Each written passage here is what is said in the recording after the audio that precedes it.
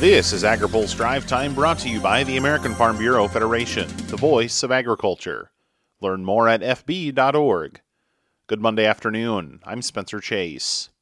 The fears of many in the protein sector are starting to be realized as packing plants announced long-term closures. Over the weekend, Smithfield announced it would close its Sioux Falls, South Dakota facility indefinitely. The plant employs about 3,700 people and represents between 4 and 5% of the nation's slaughter capacity. Coronavirus cases were starting to pile up among its workforce, and a 3-day closure for cleaning announced late last week became an indefinite shutdown on Sunday. The company says it will await guidance from state, local, and federal officials in its decision of when to reopen. A beef plant in Tama, Iowa will also be closed this week.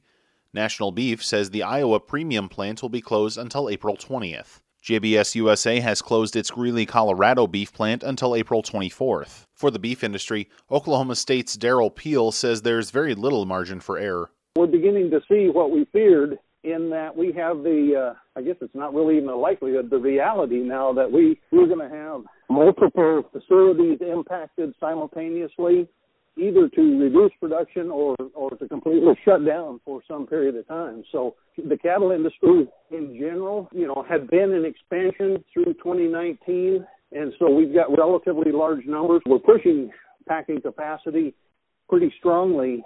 So we don't have a lot of wiggle room, I guess, is the bottom line. He says the pork and poultry sectors are in similar shape. Those industries tend to operate with a much more sort of fixed throughput kind of a production system. So if you cannot market hogs in a timely fashion, that backs up those barns, and that creates immediate and massive bottlenecks in the flow of that industry for some period of time. Now, if it lasts long enough, they'll adjust, but you're talking about massive impacts. For more on the Smithfield shutdown and what it might mean for the pork industry, check out our story on agripulse.com and stay tuned for more developments as they emerge.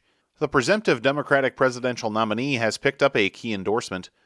Senator Bernie Sanders endorsed former Vice President Joe Biden in his bid for the Oval Office in a virtual campaign event today. The two men also announced the creation of a handful of policy working groups on issues like the economy, immigration, and climate change. According to an AgriPulse poll of producers, Biden was the most popular of the Democratic presidential candidates earlier this year. Sanders, however, had long held a base of younger, more enthusiastic supporters and has sought to exert influence over the broader policy goals of the Democratic Party. For the sake of farm policy, that meant things like supply management, a national grain reserve, and breaking up agribusiness mergers. Stay tuned to AgriPulse's Campaign 2020 coverage as the race for the White House and control of Congress unfolds. Finally today, the potential for infrastructure spending in the coronavirus recovery process has the attention of the Association of Equipment Manufacturers. Dennis Slater is AEM's president.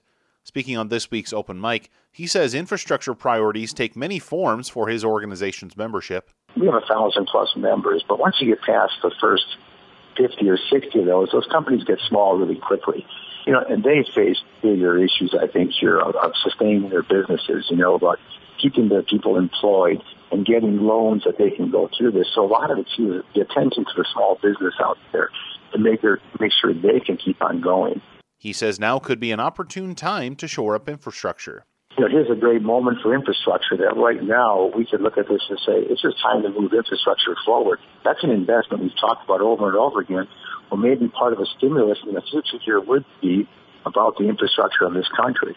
And rebuilding the roads, the ports, the dams, helping our farmers get their product to market as inexpensively as possible and as quickly as possible. So there's a moment here where we have to also look at a long-term plan about how we come out of this. Because it's going to take time to come out of this, even after the pandemic is over. To hear more from Slater, including his thoughts on the economic status of equipment manufacturers, check out this week's Open Mic on agripulse.com. Now, here's a word from our sponsor. The American Farm Bureau is closely monitoring food supply issues as we work together to protect our families, friends, and communities from the coronavirus. We are urging the administration to safely revise new restrictions on the entry of skilled laborers into our country. Farm Bureau is committed to protecting our food supply and supporting our members. Learn more at fb.org. That's all for today's Drive Time. For more agriculture, trade, environment, and regulatory news, visit agripulse.com. Reporting in Washington, I'm Spencer Chase.